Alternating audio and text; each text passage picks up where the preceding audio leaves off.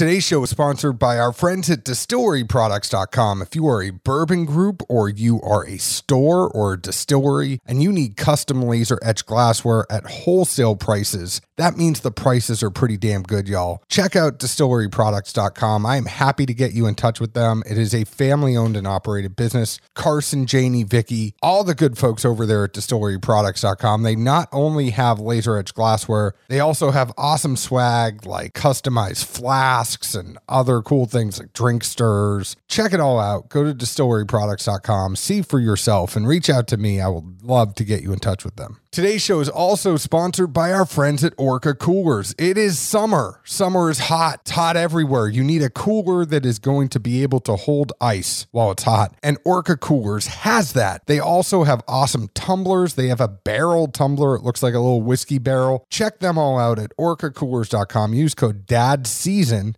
and get 20% off your order. That's DADSEASON. Make sure to check them out. Get a cooler or a tumbler. I mean, that cooler holds ice 3, 4, 5 days, no problem. I mean, you open that thing up after a few days, the ice looks like you just put it in there. Make sure to go to orcacoolers.com and use code DADSEASON. All right, we all hear the trumpets every single time we turn on the TV. That is because it's the Olympics, and Action 24/7 wants to let you get in on the action with daily promos, boosts, and patriotic parlays. Check their social media every day to see how you can make some money while cheering on the USA. There's MLB free bets the rest of the week through Saturday. Bet $30 on any MLB game, and you get a $25 free bet. One per customer. You can bet AAA at action247.com, and they also have free-to-play games every day. Use code DADS100. They will match up to $100 of your first deposit. They have some big games in the work for the Music City Grand Prix and week 1 of football season, so stay tuned. Go to action247.com. Use code DADS100. I'm glad to see him wearing blue because he graduated from Ohio State University, and I am not going to say the for you. Man, that's tough. I'm blue right off. I'm just saying, I know I'm wearing red, you're wearing blue. What I was telling Ann, and I'm going to introduce everybody here in a second, but what I was telling Ann, going to Kentucky, there were a lot of Ohio State rejects. And they would walk around the University of Kentucky all the time in Ohio State gear. And it just grinds my... I love Columbus as a city. I can't stand Ohio State. Can we still be friends? And we're out. Ann's loving this. She graduated from that school up north. Or she's not graduated from the school up north, but she's from that state up north. I grew up in a Michigan State family, so we grew up not liking Michigan either. The funny thing I will say too is I am also from New England originally. So being a big Tom Brady fan, I might have Tom Brady's Michigan jersey. And to make matters worse, I played football and my high school team ran a wing tee. We had the Michigan helmet, but it was white and red instead of the maize and blue. This hurts. I should have worn scarlet. I should have worn some red. I don't know what I'm doing here. I told you. I said before we started recording, you didn't know what you had in for you. Cover up my red shirt with some bourbon. Funny. A funny story. When we first started, our first 2 bottles were yellow and blue. I took some heat in Columbus, Ohio for that. And I kept telling, don't worry. When the bourbon comes out, it's going to be red. We'll get there. Don't worry.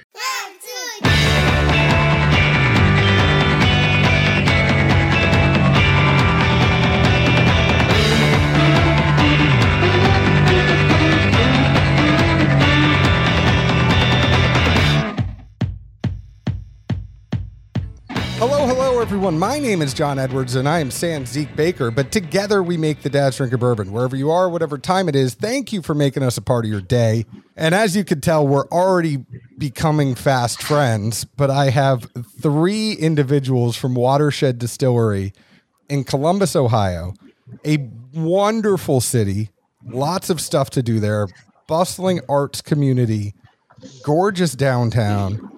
And now they have a gorgeous distillery that has been around for quite some time. If you haven't heard about them yet, you should. It is Watershed Distillery. We have Greg Lehman, Annie Dimmick, and Aaron Harris. Now, Greg is the owner. Anne is, I called you Annie, even though your Instagram is Bourbon Annie. She is, I love this title, by the way. She is the barrel master and resident bourbon nerd. And then Aaron is the head distiller. So welcome all of you. Thank you. Thanks for having us. Greg, you go first. Tell us a little bit about yourself. We know you went to Ohio State University. Do you know why Ohio State decided to put the in front of it? You know what? I know it is the Ohio State University, and I don't know the reason why. Can you enlighten me, or are you just questioning? No, I 100% know why. So it was Ohio University was also a school in Ohio. They are still a school in Ohio. And the other Ohio school. And it was to distinguish themselves from Ohio University and basically to say that they are the Ohio State University. And it was more to do with the fact that they were more of an agricultural school at the time than Ohio University was. I know way too much dumb shit. I'm sorry. No, that makes perfect sense. I'm on board. Yeah. Story. So you learn something new every day. I came on the podcast and learned. This is great.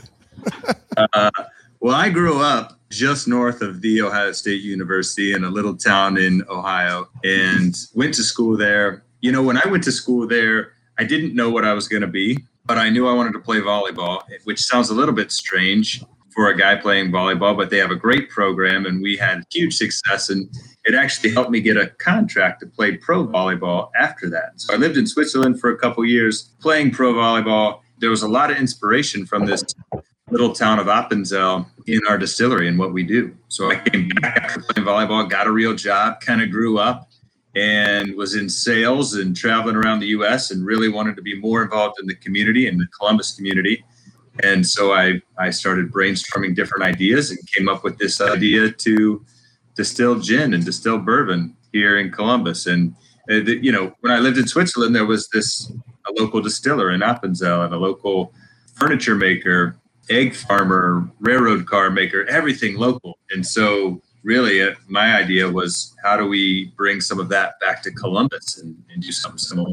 And this is at a time when you didn't see craft distillers in the U.S. At least in Ohio, you didn't see them. There were some on the coast, but it was pretty unique to bring that to Central Ohio at the time. And it's funny, I didn't have any money. I didn't know how to distill. But when you go out and you ask your friends, hey, should I make gin? Should I make bourbon and leave my job? And every single one of them was like, yes, go do this, please. So it was a little bit of encouragement and a lot of support from friends and family that got me to get the distillery going. So what was that inspiration then from Switzerland? Just the fact that there were local things, or were there spirits out there that you were trying that made you get into spirits more? It was everything was hyper local there. That was one of the big things, but they did make spirits there. So I was right across the street from where I lived. The president of the fan club for the volleyball team, he owned the bar across the street. So go figure, I'm in my 20s. I go over there every night. And when I would walk in, the guys would cheer. They'd be like, hey! And they were kind of making fun of McDonald's and kind of just like buying drinks. But they would say, menu number one, menu number one. And menu number one was a shot of their local spirit and a pint of their local beer. And they would just slide that across the bar to me. One of the guys there would buy me menu number one, and I would have a shot in a beer. And that was pretty much every night walking in there. When we were crafting the idea for Watershed, it didn't start out spirits, but we loved the hospitality industry. And so we would talk about Appenzell. Well, you know, they did everything locally. They made their own soda. They made their own,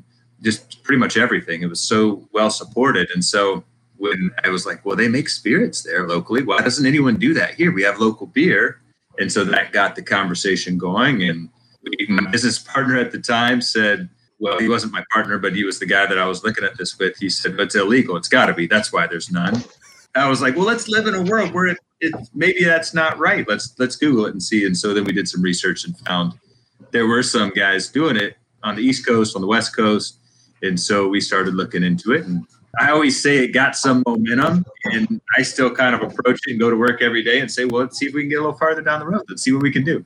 The funny thing is you all started in 2010 Me being down here in Nashville now, a lot of people don't realize, and hopefully the people that listen to our show do. I mean, like Tennessee really started 2012, 2013. You actually had a couple years jump on Tennessee because they had to change laws. Did you have anything up there that was holding you back from starting a distillery, or was it just money? Yeah, there were some laws that got passed right before we started.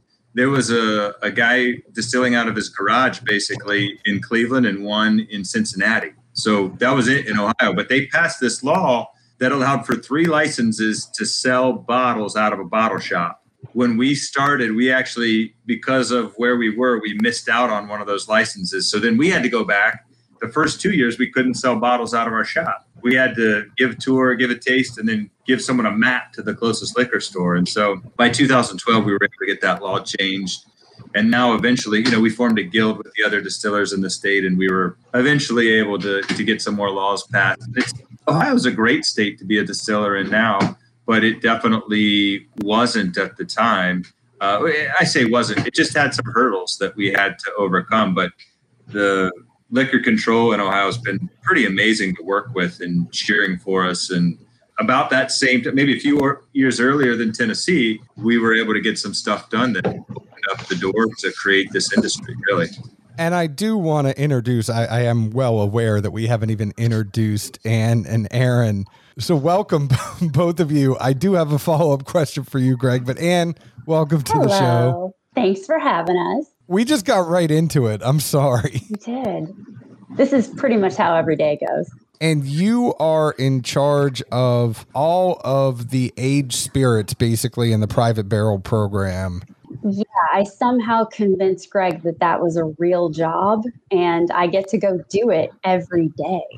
I've been at Watershed since, I think, right around Q4 of 2019. So it's been really fun. And before that with Wild Turkey and Russell's Reserve. So I've been playing in bourbon for about a decade now. I really like my 5-minute commute to a distillery every day. That never gets old. Were you living in Kentucky working at Wild Turkey, or were you living in Ohio? No, I've been in Ohio actually since the mid-2000s, but also a transplant from the state up north. Very exciting. And started my career, ironically, in the auto industry as a mechanical engineer. There were a bunch of years as a stay-at-home mom, and then answered a Craigslist ad, and that is literally how I ended up in the liquor industry. What was the Craigslist ad for? That's a good question. No, it was actually it was during the kindergarten years, and it was an ad to do wine tastings in grocery stores, and I was like, well, I like wine. I could go talk about it for a few hours. And that was pretty much, and then somebody figured out I knew how to use Excel and PowerPoint, and it just kind of went from there. Another transplant. Now, Aaron was down in Kentucky. He was at Luxrow and also Barton 1792. You lured away, Greg, an awesome distiller from Kentucky, to go up to Columbus, Ohio. Aaron, welcome to the program as well. Thank you for having me. What was it like moving from Kentucky up to Columbus? After meeting the crew, there at Watershed, it didn't take a whole lot of convincing, but it has definitely been a transition, from going from 1792, where they're making 6.5 to 7 million PGs a year, getting out of there and building Luxrow from the ground up and only making 1.5 million PGs a year. And then we get to to Watershed, and it's a lot less, obviously under 50,000 PGs. So it's a lot more work than I thought it was going to be. Not mentally, not psychological. It's just, there's a lot more little stuff that has to go right. And a lot of stuff that, if you're making 60 barrels a day, you can hide, mistakes here and there. But when you're only making, you're banking on making like 8 or 9 barrels a week, you need them. And everything has to be way more on point than anything I've ever done. It's making me a better distiller. That's awesome. Is there a big difference in like computerization coming from some of those bigger distilleries to then going to Watershed? I mean, I feel like some of that stuff, people don't even realize how much computers have a hand in distilling now. Yeah, I would say that there's more for me. I've got a little bit more paperwork now because, you could have a 24-hour shift where you might have, 4 or 5 sheets of paper. You go to a craft distillery, we work 16 hours a day, but we're blending, we're processing, we're sanitizing, we're cooking, we're filling barrels, we're harvesting barrels, we're doing it all. So, and then you're all under kind of one supervision line. So you've got to look at everything. That is a huge change, I bet. But it brings me to the question I had for Greg that I was going to go back to before I realized how rude I was to Ann and Aaron. When you decide to start your distillery and you realized you don't have a lot, you just went to your friends and said, should I do this? And they said, yeah, go ahead. And then you got to get a still and you realize how much a still costs. What did you then do in the beginning to get all that going? What made you decide to get the setup you did? What is your setup? Has that setup changed as you've gone on? That was one simple question. I got the quick answer. Yeah. It's so we started out and we looked at a number of different still manufacturers. And actually the one that we chose, we loved the quality on it, but they also agreed it was Kota was the still manufacturer and it was made over in Germany. And they agreed to bring the expert from Germany over and their manufacturing rep in the US down to help set it up and train us on it. They also had us in Chicago. We went up there and did some courses on the equipment beforehand. We signed up with them because of all the training involved, where if we had gone to Wyndham in Kentucky or a few others that were more established still manufacturers, they're pretty much like, yeah, put your order in and we'll ship you the still and you're on your own. We were very fortunate to get that help. And we still have, so that Kota still was fairly small, but we had scaled it up and we have one 10 times that size that we still use for a lot of our original recipe stuff. That still is a pot still. It's a true, with some columns on the side, but it's a true batch still. We also run now a continuous column still beside that one that helps us with volume. It does significantly more volume, and the flavors are just different. Every still creates different flavor, different distillate. And so that one has really helped us take our bourbon to the next level, which is pretty exciting. And when you started, you're looking at this, you have options. It's like, okay, we can source until we get our own distillate. We could do a white liquor and get ourselves going a little bit while the other stuff ages. You chose to distill everything yourself. So you put out a gin, you put out some other, I mean, I know it took you a few years to get some of the other things like a Nocino, which you put out last year, but really it was the gin first and foremost while you got the bourbon up and running, right? That's right. Gin and vodka helped us get the bourbon going. And, we had this idea that we were going to make every drop of bourbon and we weren't going to go source. And we did it it was definitely the hard way. And it's fun to start to see that pay off now with Bottled in Bond and some of the quality of stuff that we're putting out. I also look at a lot of distilleries that started about the same time we did and sourced amazing whiskeys, and those brands are huge now compared to what we are. So, who knows if we did it right or not, but we were having fun and we were proud of what we were putting in the bottle, and that's kind of been our North Star. Not to interject, my job is to try to make you all talk and me not so much. But if you look at some of those brands that did source, a lot of them tried to put out their own distillate, had some trouble with it, and then went back to sourcing. I mean, I look at the two brands that really came out of that shining more than anything and being able to cut the cord. You look at OKI to New Riff and you look at Chattanooga. Yeah. Both of those distillery, I mean, I love the Chattanooga distillate. I love that high malt. I think they had probably the best transition from a sourced distillate to their own, but I also know that they have tremendous amount of pride in having their own distillate. And I almost think that there's two different ways to look at it, but at the same time, you can start off sourcing, but are you going to be able to back that up when that time comes where it's no longer cost effective to source all your barrels anymore? You're getting at a point where you're ahead of the game because say they built up this brand, think about that, and then they put out their own stuff and everybody's like, I don't know.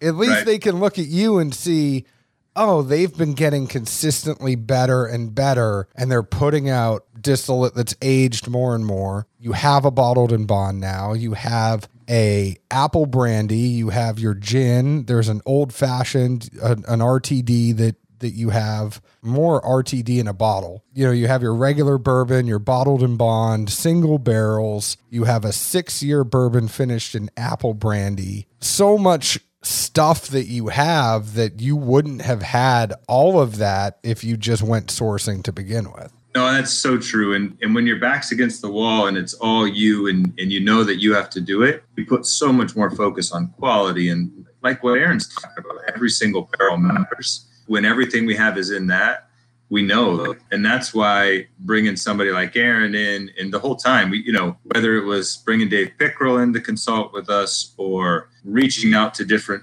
people in the industry that were willing to help us out, all along we've been focused on quality and how do we get better and better? How do we make sure that we are putting something in the barrel that's going to be amazing? And I look at this industry, and if you rewound to 2010, if you walked into a bar and said, hey, I made this gin right down the street, do you want to try it? The resounding answer was, we'll buy some. You know, I have to back up and say, well, do you want to try it first? Yeah, of course we want to try it. But if you made it down the street, yeah, we'll bring it in. We'll see if we can sell it. And now, as we've seen over the years, you look at 2015 and then 16 and now to 20 and 21, you've had to have better and better quality product as a craft distiller. And I'm not saying that I don't want to take anything away from what we were doing in 2010, but we've certainly gotten better at what we were doing. But we've known, like, hey, the bar is going to get higher and higher and higher. If you started today, you have to be at a much higher quality and a much higher quality product than you would have had to been in 2010. And so we've chased every detail and chased quality the whole time so that we can get better and better, knowing that what we're putting away now is going to hit the market, especially on the bourbon side, in 4 or 5 years. And I think Aaron can appreciate this as well as you, Greg, but there's something to be said about, there is sometimes a craftiness, and I know that's not a good tasting note, but sometimes when you taste craft whiskey, it's a little bit rough around the edges opposed to what, you know, one of those plants that puts out the amount of PGs that Aaron was talking about could actually put out and blend it together.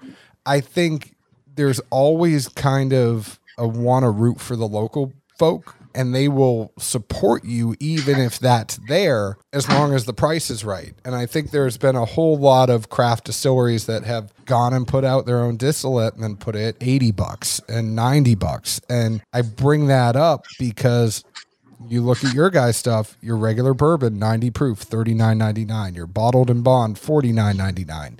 A reasonable price to the community, and I bet they have to respond to that as well.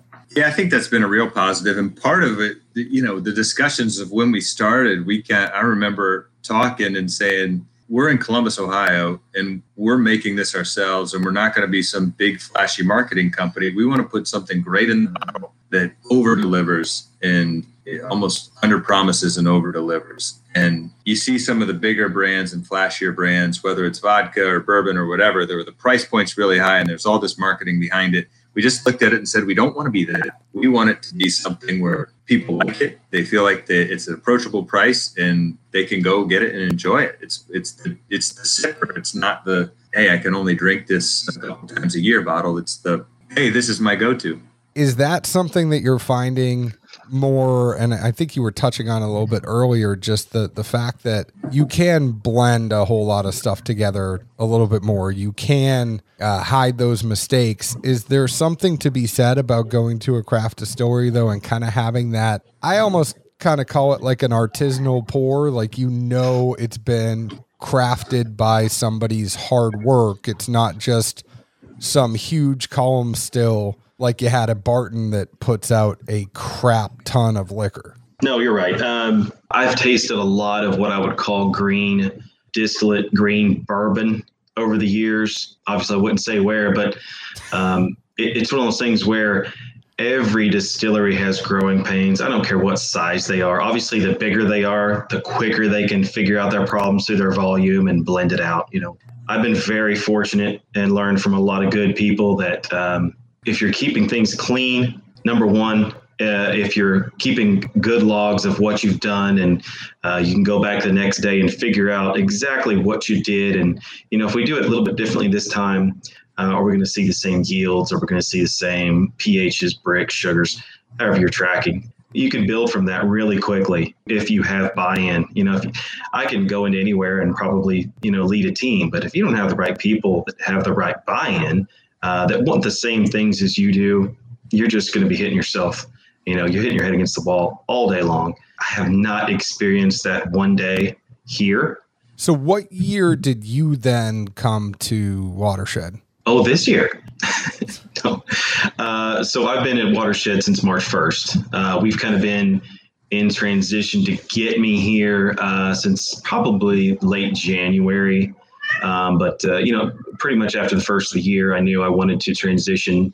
And after, reaching out to Greg, and visiting, it was going to be a great fit. So you're inheriting everything that's there. So this distillate that you're trying now and that you all sent me, if you like it, you can thank Greg. If you don't like it, then know that Aaron is going to work his magic. I mean, that's basically what you're saying, right? No. I always say, yeah, go ahead, Greg. Go ahead. I always say, if you don't like it, that was my business partner that distilled that, not me. We've tasted, since March 1st. I mean, the first thing we did was taste, like 60 barrel samples in a couple of weeks. So it was one of those things that, Ann was in transition at the same time too. And it was, everybody had to, a little bit of deer in the headlight look for a second, and then we went to work and we haven't stopped. So, we've been very fortunate that every barrel we've tasted has a place in our portfolio. So, it may not fit the bottle and brown profile. It may not fit our new bourbon blend profile, but by golly, we're going to get it out there, and we're going to call it ours and be proud of it. We might argue about the place that each barrel has. That's always a fun argument. Mine are first place, so it's fine. Who wins? That's what I want to know. We're trying to find out right now. John, one thing you were saying though, and it is true. So Aaron has come in and he's definitely making his mark. I think the White Dog that he's pulling off the still that he's distilling right now is better than we've ever made. And I'm really excited to see as those barrels age, how it plays out, but not huge changes, but tweaks here and there that are helping things. And it's exciting to see that and think about what mean in the future for us. You all do. I mean, this is stuff that I have questions for Aaron on. You all get number 5 alligator char from Speyside. Has that been something, Aaron, that you've wanted to come in as a distiller and change things up and maybe do some toasted profiles or play around there, or is that something that you're happy with? And I'm not trying to put you on the spot and get you in an argument with your boss. No, not at all. I think that's a fair question, and I think it's a question that I think a lot of people might ask of a distiller.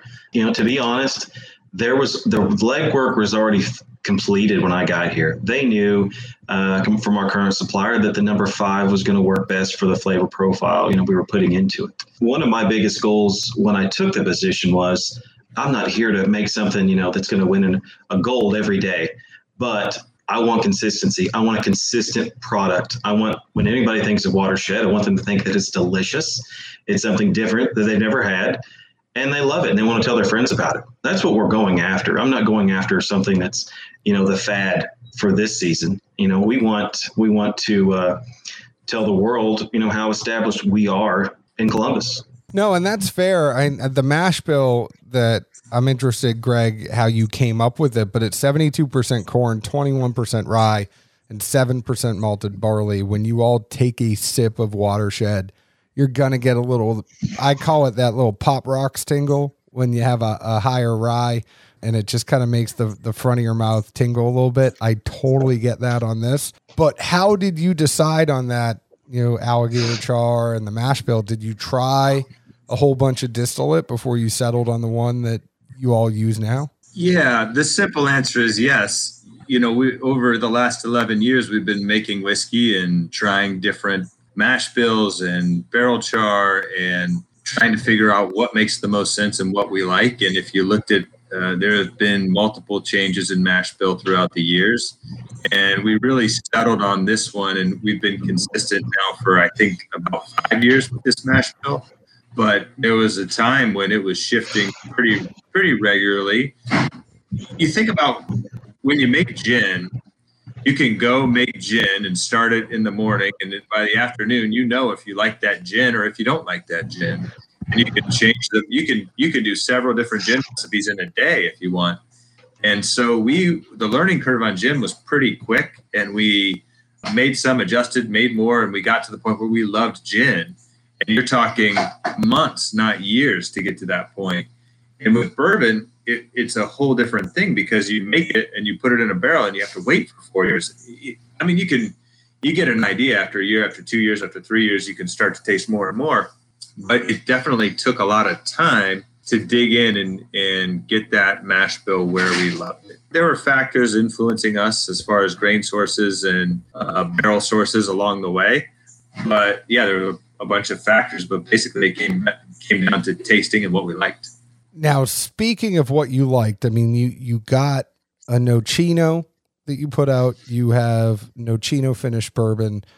You have the apple brandy, and you have an apple brandy finished bourbon. And this all started because you have just released the bottled and bond bourbon and the apple brandy finished bourbon.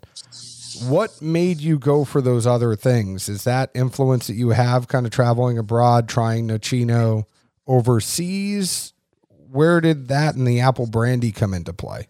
Apple brandy was a result of us living in Ohio, and there's some great apple cider produced there. And, you have a still and you see something that you can ferment and make something delicious out of it. It's one of those things where curiosity wins, and you start fermenting apple cider. And the next thing you know, you distill it. We distilled some on the column still, some on the pot still. And it was wildly different from the same batch of cider, hard cider. That was more of a curiosity thing. Nocino was a special one. So a local doctor came in really when we first started. We were probably a year or two in, and he came in and he shared Nocino that he had made at home. And he was a local foodie and had done some research and loved to make stuff. And so he shared this with us, and I didn't know what Nocino was at the time, but I tasted it and thought, this is amazing. But we were making other stuff. We were really focused on bourbon and gin at the time. And so we kind of dismissed it and said, well, it's amazing, but we're focused on other things. Well, he kept coming in, and we got to know him pretty well. And eventually, this is probably 4 or 5 years into starting it, he invited us to his house early one July probably about this time of year, to make Nocino.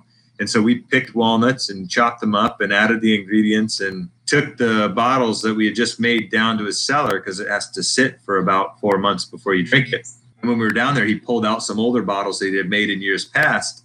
And we were on his porch a few minutes later, sipping this stuff and pouring it over vanilla ice cream. It was kind of this magical moment where we realized, all right, we have to make Nocino. We're going to bring this to Columbus. We're going to bring it to Ohio. We want to share it with the world. And he wasn't looking for anything from it. He wanted to share the recipe. He wanted someone to be able to make this and share it with people. And so if you turn our bottle over to the back and look at it, it says, "Thanks, Charlie," on the back. And Charlie's the one that shared the recipe with us. And he's a local, at the distillery, he's distillery famous. He's a local celebrity there when he comes in. And we definitely like seeing Charlie, and he's been good to us. That's a great story. What I'm wondering, though, I mean, any plans in the future to try to distill some Buckeyes? Is that even possible? I think they're poisonous. There's no Buckeye distillation going on. But I really do think that we need to add peanut butter whiskey to our innovation plan, Greg. Definitely. If you even kidding. You could do. I know Ann too well. Don't knock the peanut butter whiskey. I mean, it's great stuff. I went in there thinking I was going to hate it, like hate it. And then you have it and you're like, this stuff ain't that bad. But my biggest knock on those flavored whiskeys is there's never one that's 80 proof. They're all 70 proof or lower. And I just want one Like, and a fun thing to do is actually, if you take the moonshiners that we have in Tennessee here and you take some of their chocolate moonshine and you put it with the peanut butter whiskey, you've just made a Buckeye in a bottle. Yeah. You're onto something there. Just saying. You might not actually distill an actual Buckeye, but you could make a Buckeye blend. We could have the first ever barrel strength peanut butter whiskey. Think about it, guys. It's amazing. Aaron, don't hate on it. If you take some of that sipping cream and then you put that with the peanut butter whiskey, that's pretty dang good too. Like, I mean, trust me, I love drinking neat, but sometimes that's pretty fun. I'll never knock on the way anybody drinks their whiskey or alcohol of any kind, but I'm not drinking it with peanut butter in it. Can't do it. Unless you're going to put, some nice big fat pieces of bacon in there with it. I might touch it. Imagine that. You could do a peanut butter and chocolate whiskey cocktail with some bacon on top. Totally. You all have a tasting room. I'm not going to say no to trying a sip of it. I don't know if we're going to try to make it. It's pretty fun. And look at the smile that you gave Anne just from her even mentioning it. Well, I was going to say, I know. Speaking of drinking whiskey, did you have a chance to try any of our brand new Watershed Bottled in Bond? So I have been, the whole time we've been on here, I don't know if you've noticed, but we are a show where we don't just talk to you. We tend to drink while we're talking to you. And I have been having the Bottled in Bond and the apple brandy. I will tell you that I am normally not a finished whiskey guy. Normally when it comes to, so that probably makes Aaron a little happier when I say that. Typically it's the wine finishes though that I am deathly afraid of. It's just something where it gets too dry and it really just, like, if I wanted to drink wine, I would go drink wine. I don't want that sweet bourbon in the front and then just a complete dry mouth on the end. I love this apple brandy. It is, and it's an apple brandy finished bourbon. I think I like it a little bit more than the Bottled in Bond just because it's super sweet. And Zeke and I have been talking about this on the program.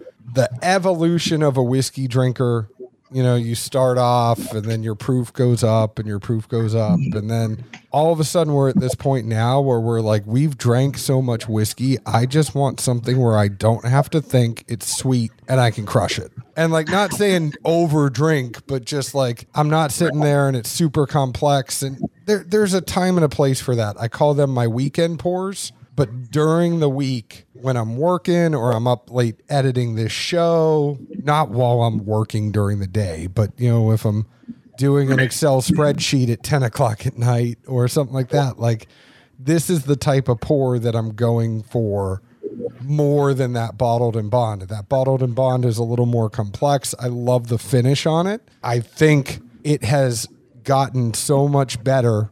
I'm not saying you guys were putting out bad stuff. One of the things I love about craft whiskeys is seeing the progression. I was telling Ann that my in-laws live in Columbus, and the first time I had Watershed was at Smith & Wollensky's in Easton. Like the first time I think you put out a red bottle. I mean, it was way back in the day. And I love the progression that you have to getting to more of a mature product. And you definitely can tell this is a little more balanced. That finish, I'm a sucker for the finish, but right now, man, just give me this apple brandy finish and give me like 2 bottles of it and I'll be happy.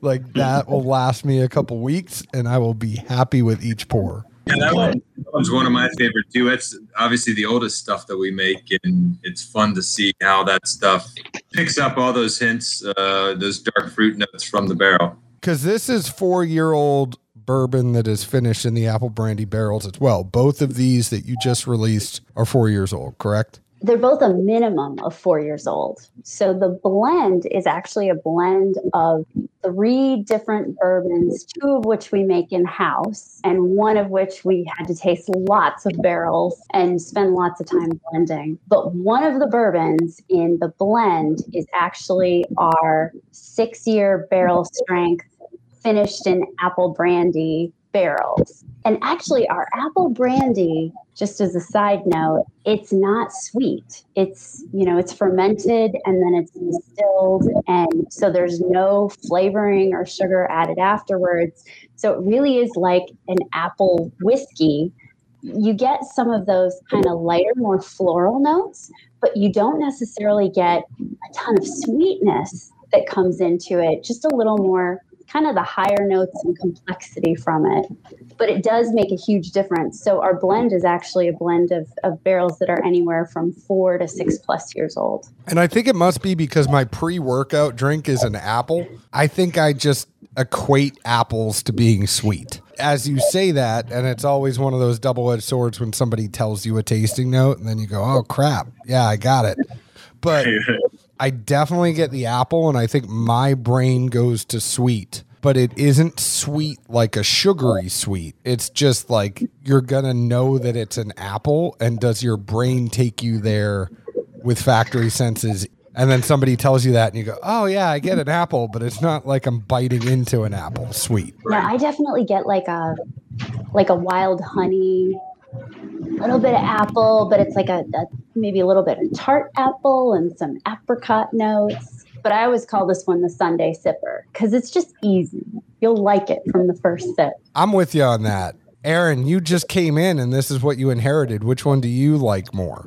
I've got 3 kids, so that's an easy question for me. I can cop out and say I love them all the same, and they all serve a different purpose. Yeah, but I'm going to put you on the spot because these aren't your kids yet. The ones that you're laying down now are your kids. Yes, they're still screaming. I am a much more of a high rye, a little bit more proof drinker. I always have been. Anything less than that, it just, okay, where's the other stuff? So for my taste palette, my bottled and bond that we've created, my bottled and bond that I'm looking at, that is our creation, but that's the one that I will lean to if I'm going to pour me a sip of anything right now. Our Watershed blend is more or less a statement that we're making beyond the bottled and bond. Get past the fact that it's bottled and bond, that we actually got to that point to do that. But this is the new statement of our bourbon. That's Watershed bourbon. That, like you said, that little hint of apple is going to remind everyone that that's Watershed bourbon, and they love it. It's connecting themselves to a memory. I like that. It's kind of your signature. And I know we haven't got to really talk to you in depth. And now I think it's time to get into your area because oh boy, getting into the fact that the whiskey is a little bit older and you have to have a little bit older whiskey before you can bring someone like you in to be the barrel master and the resident bourbon nerd. If you're going to start doing single barrels, things like that, I mean, that's something where you can't just go ahead and do that and be like, oh yeah, we have 2-year-old distillate, go pick a barrel. I mean, there's people that do, but we don't do that. But what's that been like? Because you just came over, you have experience from Wild Turkey and Russell's Reserve, where we all know how much single barrels matter down there. And oh, that's what made me fall in love with single barrels. Rick House with Eddie Russell, and I mean, you'll just never go back. It's like this is what I'm supposed to do with my life. Fun fact is we got a cease and desist off of a Russell's Reserve. It's the only sticker we have ever got a cease and desist on. Was it smoked turkey? No. What was it? Smoked turkey is a pick that we did that was great. Okay. But it was the year before smoked turkey, and we had a buffalo with a sign placard on it that said drank more turkey. And it was kind of like a certain chicken place. And oh, that's great. The chicken place called and said, please do not do that anymore. Oh. And it was like, fine, it's a single barrel pick. It's gone. You're never going to see it again. Right. We won't sell anymore. Yeah, it's not. Well, and we didn't even sell it. They called the store. We were all like, all right. I mean, it sold out in a couple hours, so I don't know what to tell you. But what's that been like? I mean, that made you fall in love with single barrels. What was it about that whole I mean, I know what I like about Russell's Reserve single barrels, but what made you fall in love with single barrels? I think when you get to, and especially with that distillery having so many different rick houses, being able to try barrels that could even be the same age and filled around the same time, but aged in different rick houses or on different floors, or even right next to each other, that have completely different, I like to say, personalities. And you definitely see that. We actually age in a warehouse. And so we're in our original location. So if anybody is in the area, please stop in and visit us. Aaron and I, and Greg most of the time, are there every day. We will literally take you on a tour. It's so neat to see the evolution, and especially where we are now with our single barrels getting 4 or 5+ years old. And there was still some experimentation going on there and still some changing in chars and everything. But seeing, you really get to know, oh, these are the barrels from kind of this season. But even from the same season, you'll get this variation. Being able to try different single barrels and then talk about them amongst each other. And I always, refer to kind of the disagreements back and forth and what everybody likes, because it's gotten to the point where I think we can kind of pick out each other's favorite barrels. I can tell when I taste a barrel and I'm like, oh, Greg's going to like that one. And I say it just like that. And, Aaron is great at picking really balanced and complex barrels. And I like things sweet and hot. It's a redheaded thing. I don't know. So, we all have like our own sort of flavor profiles that we go for. And it's just being able to taste different barrels and talk about it is what's so fun. Is it one of those things too where you almost have to put that hat off and realize like I have to pick a barrel not necessarily that I'm going to like, but that more people are going to like? Oh, definitely. But so you're blending for certain flavor profiles, and there's definitely a flavor profile that I think we all agree on for Bottled and Bond. And it really, these are barrels that we definitely agree on are favorite barrels. And then when you get into the single barrels, you're looking for, at least in my case, I'm always looking for unique because, I'm sure you've done a lot of single barrel picks. And when somebody presents you maybe 3 barrels and they're really not that different, that's not fun. We really like to have variation in what we present people. And then there's also the signature flavor profile, the easy, approachable for everyday Watershed Distillery bourbon. So it's a very hard job, but we have to taste lots of barrels, make lots of notes and kind of sort them out. And then even when you taste them and then you start putting them together, sometimes you can have a whole bunch of great barrels, but the outcome isn't great. And then so you have to start going through and you have to say, okay, well, what are we missing here, and look for other flavor profiles to add in.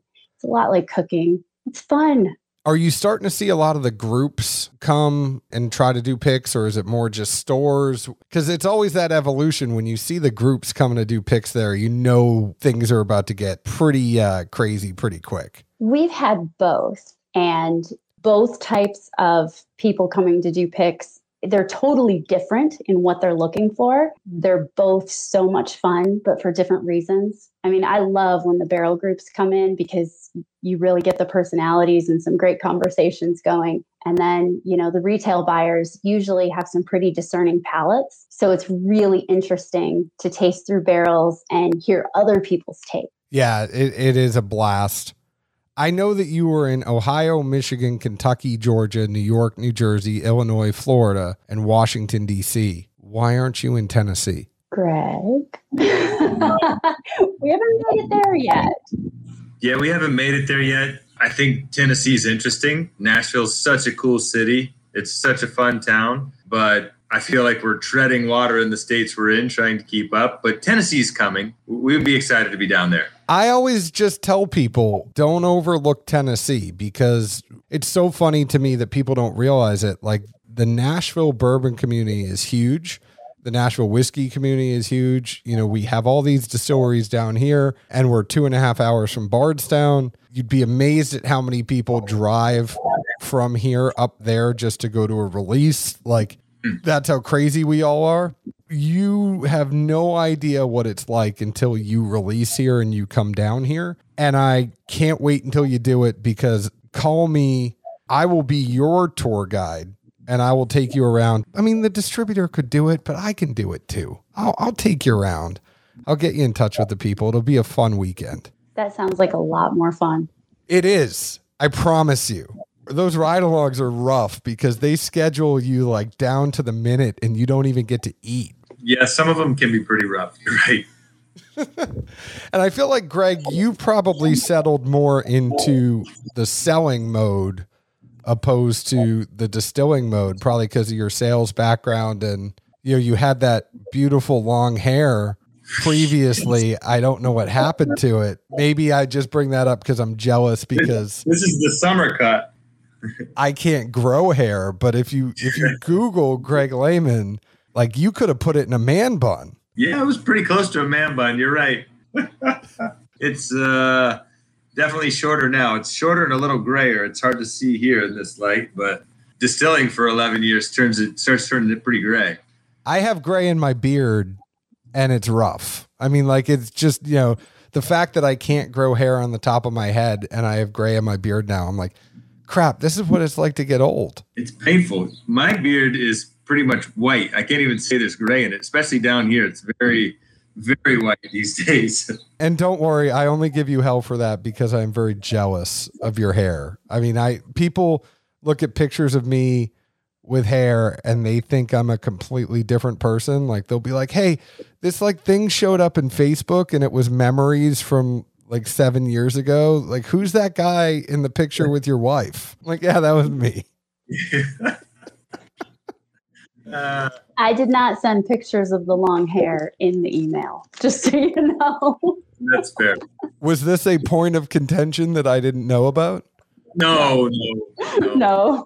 Hair's always changing. Don't worry, Ann. I do my homework. I dig up those things in the past, but I would say what's next for Watershed. But I mean, I kind of feel like you all understand from the statement, Greg, that you said treading water. It's like you're not going to throw out a whole bunch of SKUs at this point because you really just want to satisfy the markets you have and maybe go to new markets. That's probably the next thing for Watershed, right? Yeah, absolutely. We see that we're just scratching the surface in a lot of these markets we're in. And so how do we continue to make great stuff? And that's what Aaron's focused on. And as we get more and more online, can we go to new markets? Can we satisfy the markets we're in? And, you know, that's the fun part. When we broke into Michigan a few years ago and got to spend some time in Detroit and learn about that city, it's been great. It's been fun. But I think about Nashville. Nashville would be great. I know we'd have a great time down there. I know it'd be fun to get to know the city and the restaurants and the people down there. So that's when it gets exciting, when we're taking the whiskey out and sharing it with people. Well, we can't wait to see when it happens, and we can't wait to follow you along in the future. Try this Bottled in Bond if you can find it. I know a lot of people from Ohio listen, and I know a lot of people in Michigan, Kentucky, Georgia, New York, New Jersey, Illinois, Florida, and Washington, D.C. listen as well. Find Watershed all over the grams. I think it's Watershed Distillery. You can find Ann at Bourbon Annie. You can find them at watersheddistillery.com. Thank you, Greg, Ann, and Aaron, for coming on. This has been a pleasure. I know we're going to have to do this again. I'd love to have Aaron on again in about 6 months and see what it's like for him after he's had more than like 2 months to work. No, it's really been a pleasure. Thank you guys so much. It's been fun talking with you. Find us on Facebook at Dad's Drinking Bourbon, Twitter at Bourbon Dads, Instagram at Dad's Drinking Bourbon. Find us wherever you download your podcast. Chances are you already have because you're listening to us right now. You can also find us here in Nashville, Tennessee. Cheers.